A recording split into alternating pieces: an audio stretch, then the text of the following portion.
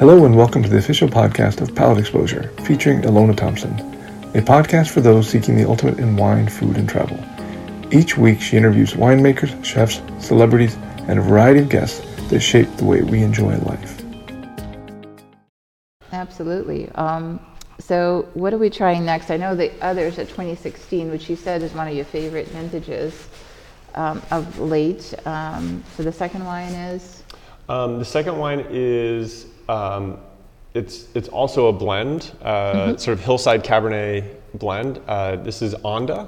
Onda. And Onda is one we started making in 2007. And it's sort of like, its backbone is at our Crystal Springs vineyard, which sits above the Silverado Trail, sort of right between St. Helena and Calistoga on the Eastern Hills. And, you know, it really is kind of a little bit, you know, comparing it to Vaso, the site has a little bit sort of what I would call sort of a little bit warmer expression of Cabernet, a little broader on the mouth, and from, you know, the backbone being from Crystal Springs, having a little bit more heat, because the vineyard is about 30 degrees in steepness on the side of a hill facing sort of southwest. So the vines really get a lot of, you know, intense sunshine throughout the growing season, and I think it really gets captured in the wine. Wow, I can't wait to try it.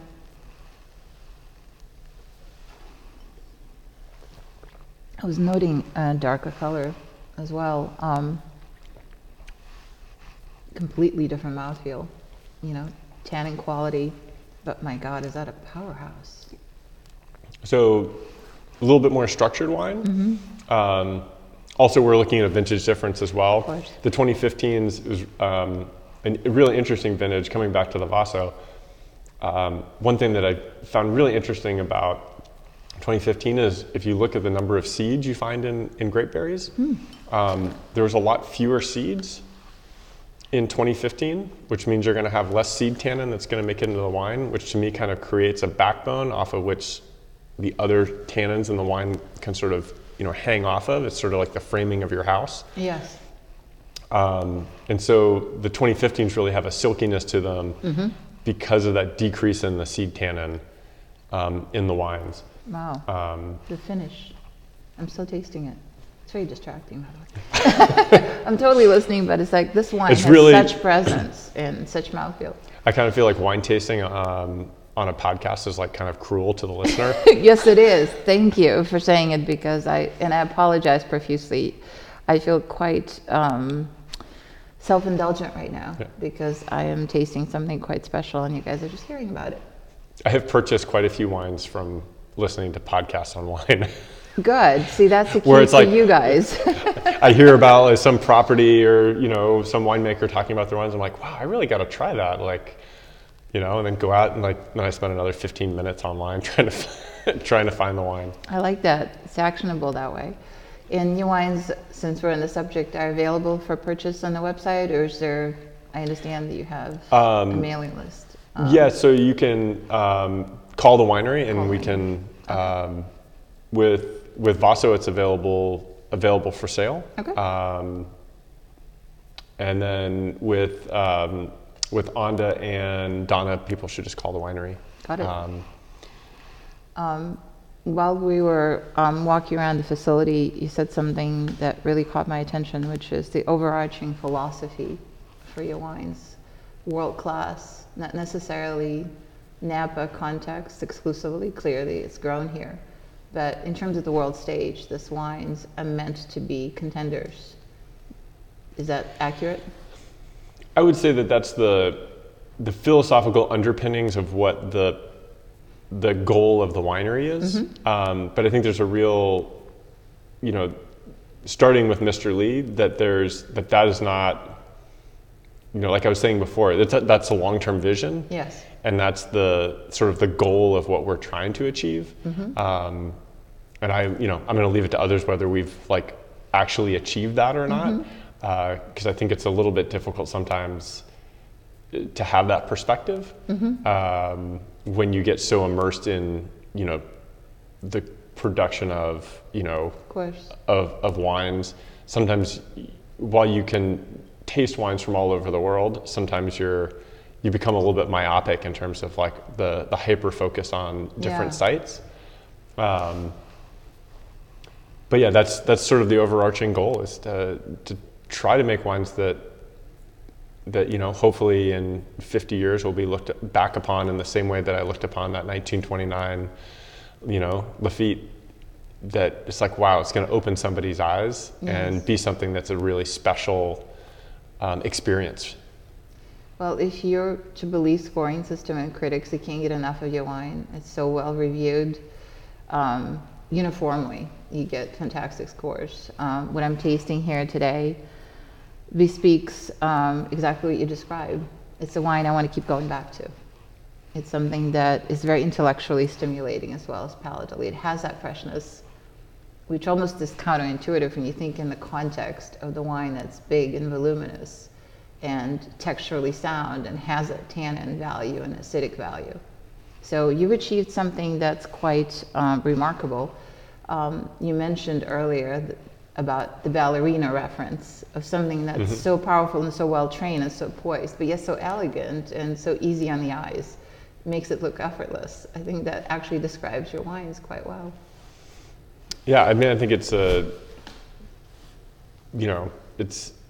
there's so many analogies that you can use to describe wines, and it's interesting how many different like analogies people use to how do we sort of try to describe what we're tasting, because we're very visual creatures. Yep.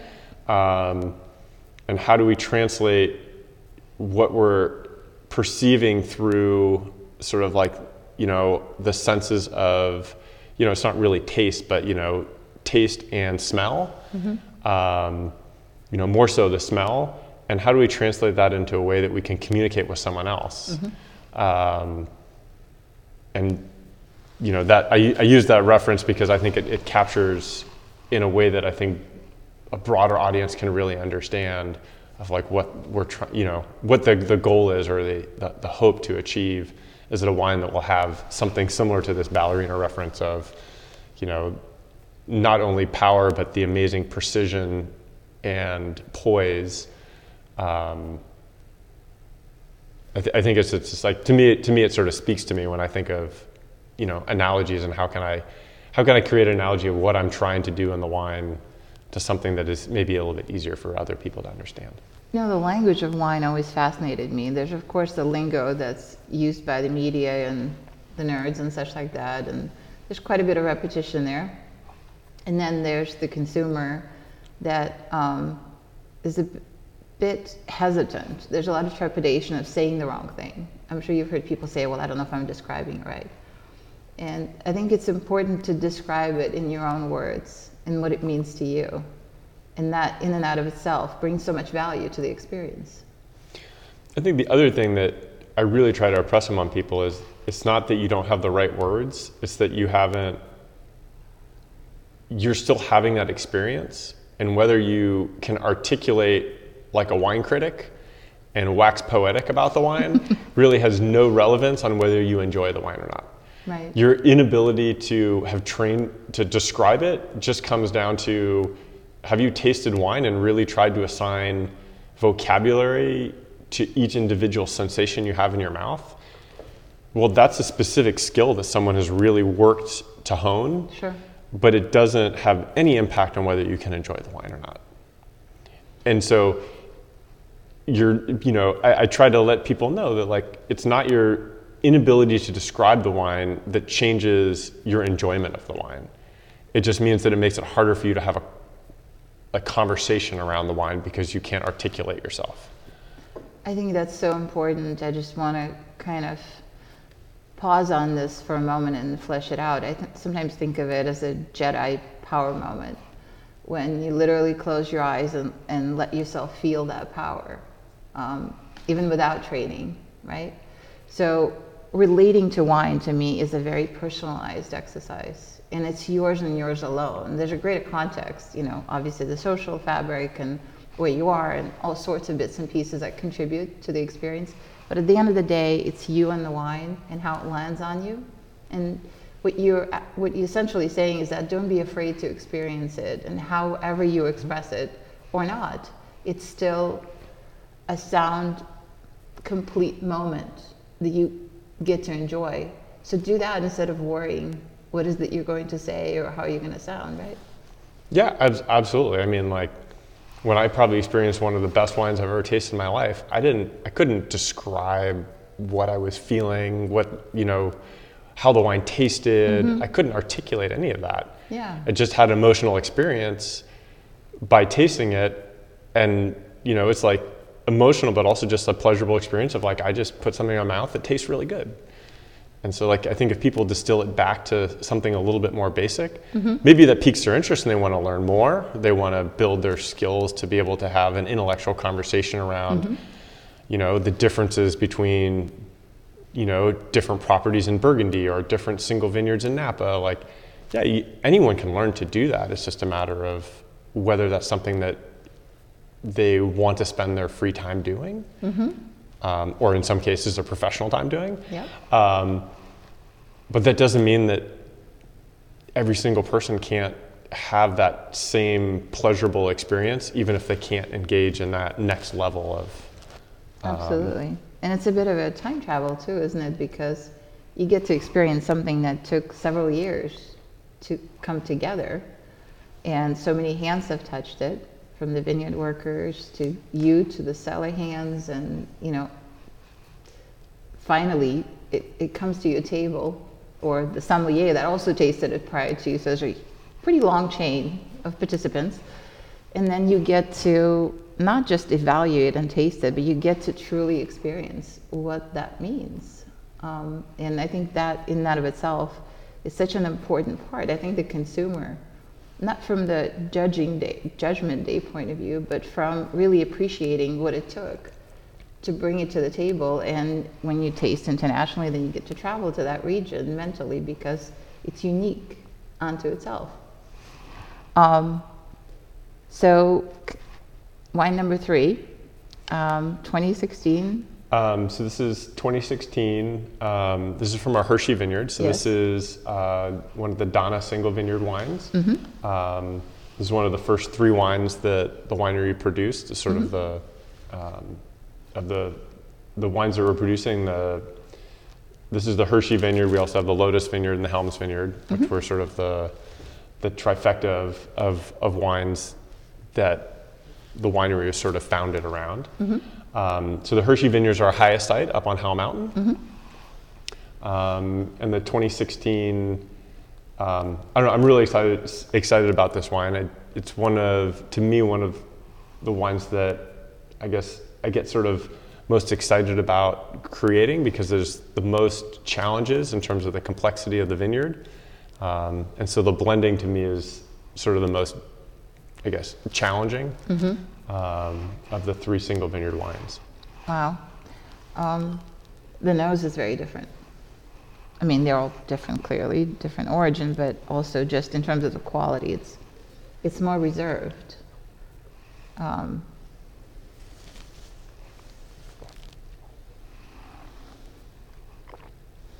of course, mountain fruit would suggest that there's more energy and tightness, theoretically speaking. And now that I've tasted, I can validate there's definitely that tension that you feel. And there's also, one of the things I think is a real sort of signature of the site is there's a minerality that really underlies the wine. And get it both in what I find very fascinating is that there's this like minerality or whetstone character that comes out not only in the Cabernet, but also in the Sauvignon Blanc we make from the same site. Oh my goodness. So really, talking about a sense of place and a sense of like, is there sort of a signature characteristic of the vineyard? Yeah. It's interesting to be able to see that within 2 very different grape varietals. Very interesting. And you've highlighted minerality, which I think also sometimes can be confusing to the consumer. What does it mean to you? to me, it's a character. I think the easiest way sometimes to describe it is it's almost more of a smell than it is really a taste. So if you think about the fact you really only have 5 tastes, and everything else is smell. So it's really, to me, it's reminiscent of rain in the mountains. And so I specifically, coming from California, I spent a lot of times in the Sierra where it's mostly granite. And so to me, it's very reminiscent of sort of summer rain on warm granite in the Sierras. What a poetic description. And so, but I think you can get similar notes like, rain on concrete, rain on, different types of rocks. There's a certain kind of like aromatic that you get. And to me, it really hits on the very late finish, which is where you're getting sort of that retronasal, after you swallow the wine, there's kind of that little kick. Yes. That's where, to me, it really comes from. That's fantastic. And that's sort of how I would describe it. What is that flavor? Yes, thank you. So obviously you work with blends as well as individual standalone, and we had a discussion about various sites vis-a-vis the blends and what is really the value proposition for somebody who maybe is not as well versed in what that really means. So how would you describe, and what do you think are the most salient points of that?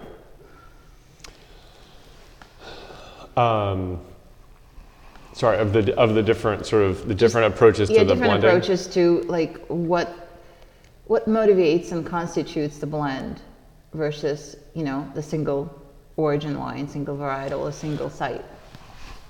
I mean, one of the things that I think sometimes people think single origin or single site wines mean that there's no blending involved. There's still blending. Got it. Even if you're taking one lot of grapes that goes into one tank, it goes into multiple barrels, and all those barrels are going to have their own personality, and you're potentially going to be putting a wine together from those barrels. For our single vineyard wines, we're usually working with several different lots that are then getting blended together, but they're all coming off of, one particular site. And so it's a blending within a vineyard block or within a vineyard versus blending across vineyards and across varietals. And so blending, just talking about Onda as an example, the second wine that we tasted, well, it sort of has its heart at Crystal Springs and that little bit warmer, broader, more expansive feel to the tannins versus Vaso, which is a little bit creamier, but a little bit more central and linear, having a little bit more high altitude feel to it, a little bit more of a savory component to the wine. Definitely, there's that lift that you're describing. Really working to try to balance some of that power with a finesse. So being able to blend in a little bit of Merlot or Cab Franc, as well as maybe a little bit of Rutherford fruit to add maybe a little bit more of a floral aromatic to make the aromatics a little bit more refined or elegant. And how the different places can be complementary to each other in kind of capturing sort of the vintage and all of our estate versus a very hyper-specific place that has a very specific personality that I'm trying to capture. And so it's sort of a summation of the family versus of one individual. So thinking about the individual vineyards as almost as individual people, but then how do they work together kind of as a team in the blended wines? How much of that really art form is instinct, and how much of it is informed by other factors, like when you're actually in the thick of blending? I say a lot of it is just sort of, this comes down to the sort of more intuitive piece, right? So like you taste the wine, you go like, yeah, that feels like Hershey, or nah, it just doesn't quite feel like Hershey. And so like there's a lot of that's intuitive. Yeah. Do you continue tweaking it, or do you just know when you got it right and you leave it alone? No, my sort of analytical background can't leave it alone. So you probably stop. Oftentimes it's in the first blending session that I'll come up with what's the final wine, but like there'll be 20 iterations. But that wine will usually be, in all those iterations, we'll keep coming back to it. And so oftentimes it's one of those first wines that is the final wine, but not always. So like I find value in the sort of that iterative process, and it's also learning and fun. I mean, one of the funnest things about winemaking is like putting blends together. And just like seeing how the different components work together, because it's a non-linear or additive process. I'm sure. Seeing all your hard work came together and being able to play with different lots and such like that. So in terms of the future, clearly there's a long-term vision, like you said, generational, which is, I applaud it because I think it's a very healthy philosophy. People talk about sustainability and such like that, but what is the underlying theme of all of that? What is the reason? It's really, you want to create something that can provide something of substance and value in the future, just like that 29 Lafite, right? So if you can make the wine that somebody could open and in 60 or 70 year time will put a smile on their face and potentially change their career path and maybe their entire life. That's a pretty exciting proposition. But incrementally, as you if I only do that once in my entire career, and I won't be here to see it, but I would say that's a success. Wow. So you just told me what your definition of success is, it sounds like, which is something I was going to ask you. Incrementally, as you move forward, what are some of the goalposts as the brand evolves and develops? Well, I think one of the things is to really make sure that as the brand develops, especially for Vaso, is to make sure that the wine retains its personality and kind of its character, and that it sort of lives up to the philosophical underpinnings that kind of gave it birth. And I think that's something that sometimes is very difficult that's a difficult path sometimes, because there's sometimes a desire, if you're, trying to, produce a little bit more of the wine, to sort of lose that focus, that laser focus on making sure that philosophically it's still what you set out to do. And that's not to say that there's no room for change and improvement, because as we've talked about, there's a constant ability. You should always be looking at trying to improve things, and there's always a room for doing slightly better than you did before. But I think one of